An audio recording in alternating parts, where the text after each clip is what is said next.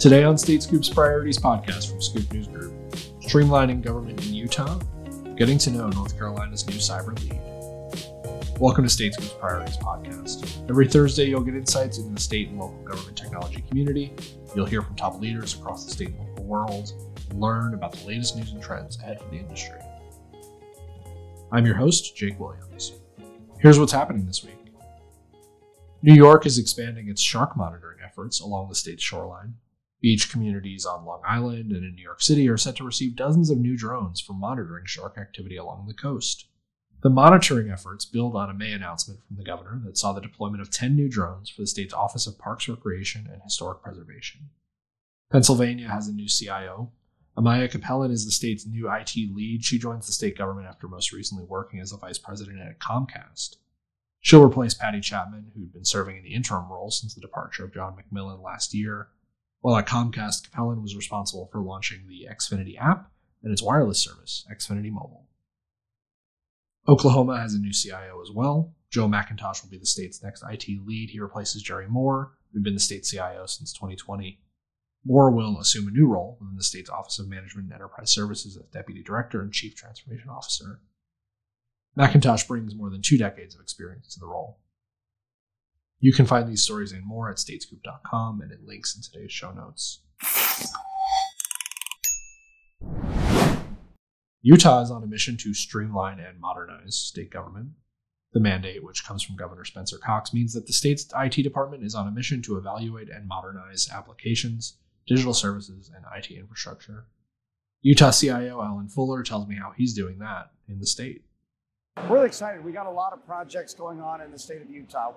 We have a new governor. The governor came in 2 years ago with a really strong mandate to streamline and modernize our state government. And when you say streamline and modernize state government, that often means streamline and modernize your systems, your applications, right? As well as your processes. So we're working to streamline and modernize our applications, our portfolio of applications that we have in the state across the board. And we're also working to, along those lines, tied to that, we're working to modernize our security and access management infrastructure, identity and access management, security, et cetera. And we have a lot of different initiatives in that area. And it's tied to another big initiative that we're doing, which is digital delivery of government services. So we're looking to do a citizen portal, and the citizen portal is, we want to give every citizen a personalized experience when they come to the state website. So they get to see their information, when they log in, and it should be a secure login, they should get to see, here's your driver's license, here's your vehicles when they need to be renewed, your fishing license, your hunting license, all of your data with the state, easy to find, and we'll bring your data to you. And we want to make it easier and better for people to digitally interact with the state online. So those are a couple of our big initiatives. And I would say another big initiative related to that and kind of parallel to it is we're focusing on our customer experience. And we want every citizen in the state to have an easier, quicker, faster, better relationship with the state. And what does that mean? We'd like to save the citizens of the state 1 million hours. And how do you save 1 million hours? Well, we have about 1 million households. If we can save each household in the state just 1 hour, we can save a lot of people a lot of money. And we have about 76% of our vehicles, vehicle registration renewals are done online today. We'd like to get that over 90%. And if you do go to register your vehicle in person today, which the majority don't, but the ones who do go in person, they have a much better experience because everyone else is doing theirs online. And we have not had to build a new Department of Motor Vehicles building since we rolled that program out, but the state population has doubled in that time. So we can demonstrate enormous cost savings for the state at the same time as making the experience way better for our citizens, for our customers. So those are some of our goals. Yeah. So when you talk about modernizing government applications and sort of creating that excellent experience for citizens, I mean, what's the thought process like for you as you pick where those touch points are and work directly on those. Yeah, we want to try to prioritize and do the, fry the biggest fish first, if you will, in terms of where we can really move the needle and make a difference, make an impact for our citizens. And so we look at what are the programs that have the highest touch and are the biggest pain, and then see if we can work with the process and the tools to make that better. Yeah. You talked about identity and access management. It's an increasingly massive priority for folks across state government. Yeah. How are you approaching that in Utah, and what are some of the things that you're working on? Well, first of all, let's set the context a little bit. We're in an environment where over the last few years during the pandemic, we've seen massive amounts of fraud. Depending on the estimates, anywhere from $100 billion to over $500 billion in fraud, and unemployment, the PPP, the COVID relief, a lot of different federal programs where money was put through states has resulted in massive amounts of fraud. And so we see that fraud. And so when you start looking at digital delivery of government services, you immediately run into the identity management question, right? How do we really know that this person is who they say they are if we're trying to deliver a digital service to them and avoid the fraud and also give them a convenient experience? And to this end, we've got a number of different initiatives that we're doing and investments that we're making. But one of the big ones is in the area of verifiable digital credentials. And when we say verifiable digital credentials, we mean we're moving to digitize systems and processes, but we really need to be able to offer verifiable government, right, across the board. And so every credential that we bring digital, we need to make sure it's verifiable. Now, think about it this way. Artificial intelligence, and especially generative AI, is now becoming a very big reality. And in the world of generative AI, it's a real game changer in terms of our identity management. And the ways that we used to do identity management are just not going to work anymore. And we're starting into an era of fake versus real. And if we're doing fake versus real wars, and I think we should call it a war, the ability to really authenticate someone or to verify a credential becomes extremely important.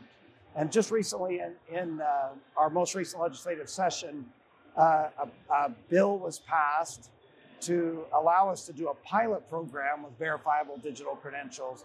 So we're really excited. It's a first step, a small first step, but we're really excited to go out and be able to work through what it takes to do a secure, private, verifiable digital credential. We'll do something small to start with, and then we look forward to expanding the program over time. That's really exciting. So I said it at the top, you are indeed a State Scoop 50 winner. What advice do you have for your peers, your colleagues across the CIO community? What advice do you have for aspiring CIOs, people that want to be the next Allen? So I would say this, I've been a CIO now for just over 2 years, and my experience has been that the things that help me to be successful and get to this role are not the things that will help me to be successful in the role. And specifically, the CIO role is very much about being a communicator, being a relationship builder, and being a good strategist. And so I would encourage people who are aspiring to be a CIO or becoming a CIO to really focus on those areas of being able to communicate effectively, being able to build high quality and strong relationships, and building a strategy. And if where I am short in those areas, I try to help build a team to help me cover for those. Honestly, at the end of the day, it's going to be all about the team that I build, because I'm certainly not going to be able to do everything alone that we as an IT organization need to get done. Alan Fuller, Chief Information Officer for the state of Utah. You can read more about him and modernization at statescoop.com and in links in today's show notes. Coming up later this year from StateScoop, the 2023 IT Modernization Summit.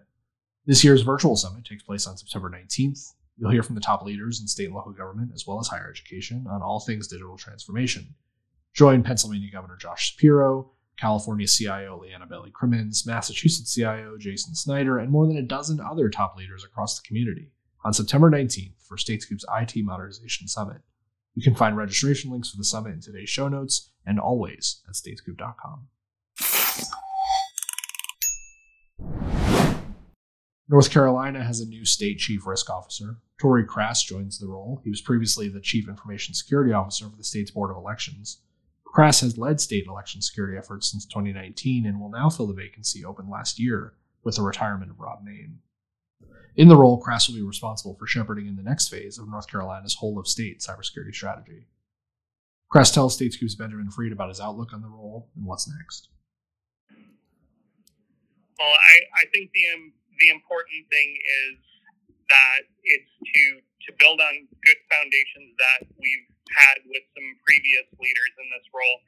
So Maria Thompson and Rob Main both did some great things to put some things in motion that I now hopefully get to shepherd forward. The Joint Cyber Task Force initiative that we have in North Carolina, one that I'm familiar with even through my time at BOE, and I really think that is a fairly unique success story for North Carolina that I would like to see continue to be successful in helping with a whole variety of cyber support through essentially the whole of state approach that has been put forward, because it gives us to work at the state level out to the different agencies and boards and other entities that we support here, but not only that, but reach out and help at the county local level where they have the resources they need. So build on the state to really find ways to provide value out and back to those entities that are critical in supporting the constituents in North Carolina. Right. So I'm glad you mentioned the whole state strategy, because that was my very next question. That's something that Maria Thompson, as you mentioned, really got going, and Rob Main continued. So where do you see where do you need to, I guess, carry it forward? What's the next phase of that that you'll shepherd? So I think the key parts of that are expanding the communication and cooperation at the state level. So there's definitely a need to work closer with the other agency leadership to make sure that they have good advice and good awareness of cyber issues that affect and impact their agency, so they can better prepare and hopefully protect against those and reduce whatever that looks like. So I think that is a key thing, is building those communications to those agencies to act as a resource to them when they have questions about what's going on. So I would love for one, them to be able to pick up the phone, even me directly, and basically be able to ask about a cyber thing and have a conversation about that. I don't know that. I know that happened with Maria and Rob to some extent. I want to carry that forward, and I want on that to basically partner with those agencies know they have support when they need it. A big part of this is also working with the local governments as well. I know there's a pretty strong tie-in with the, I'm not going to try to guess the precise acronym, but the Association of your Association of Local IT Officials. You've got there's a strong partnership with that group as well, right? Yeah, there absolutely is, and I think that is very critical going forward. I've had a big relationship with that group while I was over at Board of Elections. We had interfaced regularly there because of how connected elections is with those communities.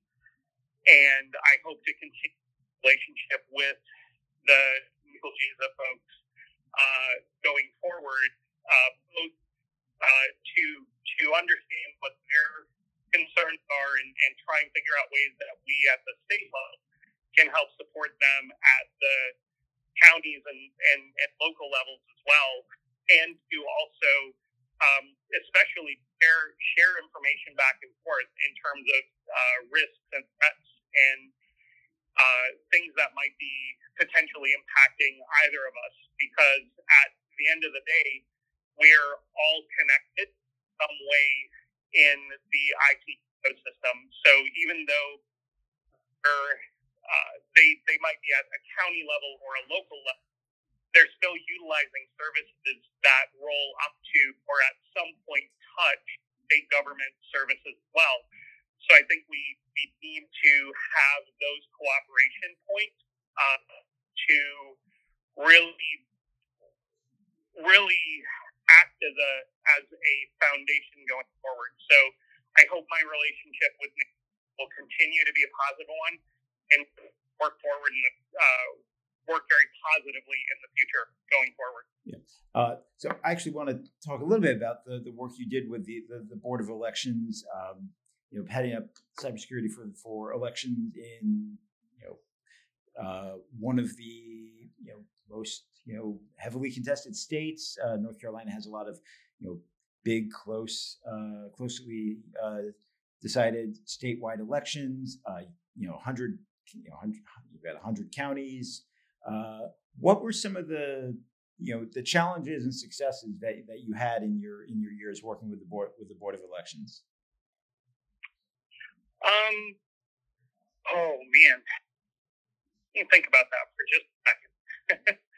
So I would say the biggest success was really getting an opportunity to help them put together a cybersecurity roadmap and implement a good technical stack of tools to help reduce the risk that they have, and definitely working with leadership and having the support to do that was critical. Without leadership that was willing to look at the risk that was there and support from a cybersecurity standpoint, that it would have been a lot more difficult. But we had a great setup there, and I would say the roadmap component was definitely a highlight. Something that I'm hoping to take some of the best parts of how we approach that and apply those in my new role. And from a challenges standpoint, I think the biggest one alludes back to the communication, where initially, and I'd say we largely overcome this at this point, was good communication channels out to the counties and having that support. And I think this ties back to the previous question and topic about Nickel Giza, because they were really instrumental in the corner on that communication for Board of Elections. So I am again looking forward to that reason, even in this role. Mm-hmm. So speaking of working, this also ties into working with working with the counties, working with the local governments. I imagine you are now probably in the throes of sorting out the federal grant program. Yeah, as a matter of fact, that is starting up again. So I'm working on getting up to speed on that actually at this point. So I haven't yet had the opportunity to sit down and really read through the whole thing. My new team has been instrumental in supporting that in working with the different stakeholders for that going forward, and we're definitely looking forward to next year and trying to use whatever we can resource wise from what we get from the grant funds out. I believe there's a lot of potential for solid funding for different initiatives and different projects, especially at the county level. So I imagine this is certainly going to benefit the counties pretty heavily. That is our hope. Yeah. Well, you mentioned it when we were talking about the Board of Elections. You mentioned the roadmap you set up there. What's on that roadmap that you think can transfer will be able can transfer over to whether it's statewide agencies or working with local governments. What are some of the components of that roadmap that you want to replicate? So I think the key parts are how to build it out and how to get one that's effective for the entity that whoever is using it be working with. So it's from a best practices standpoint, it's always trying to go back to industry best practice. So in where we don't have to create a new skill to do something, we probably shouldn't, because there's a lot of smart people out there with a lot of questions, and finding ones are a good fit for the organization going forward. So one of those is using this cybersecurity framework and the tooling that goes around that to capture and quantify things like if there are any places where we could mature the security program.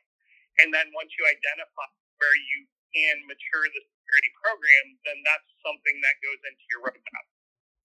And you identify at that point either people, process, or technology, whatever it ends up looking like, to actually take that step to the maturity level that you're looking at.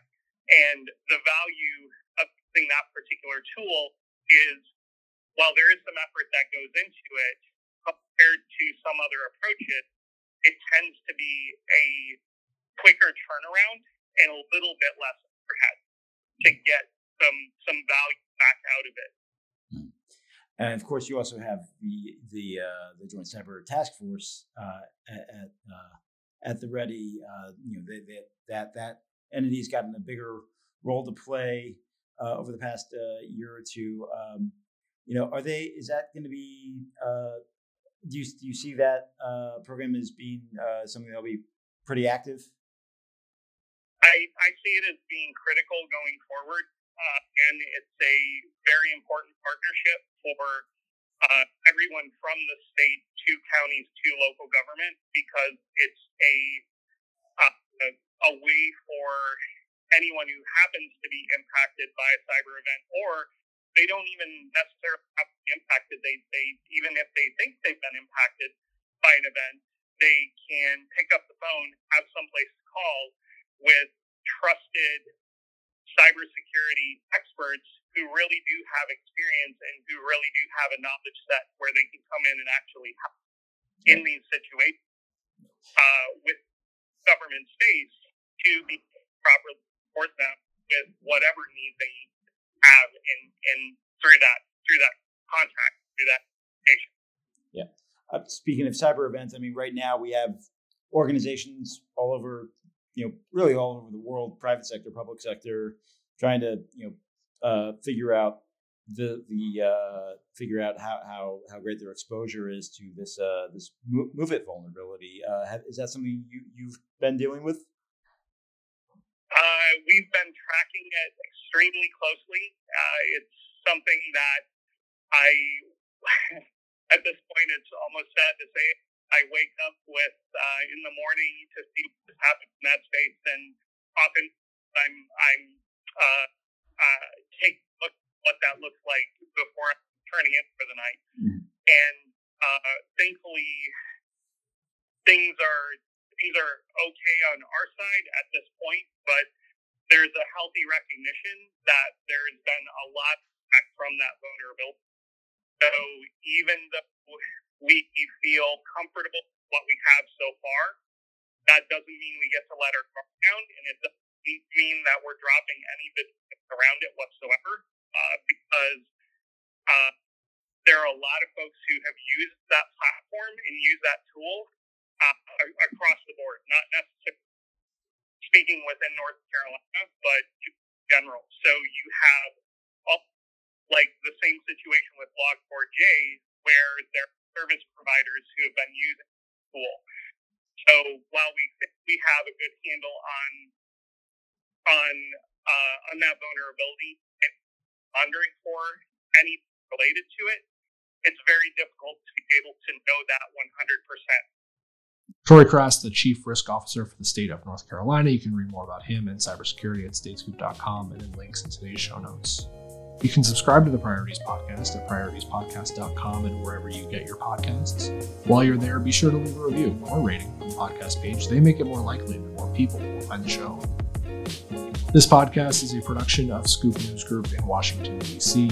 Carlin Fisher helps put it together, and the entire Scoop News Group team contributes. Until next week, I'm your host, Jake Williams. Thanks for listening.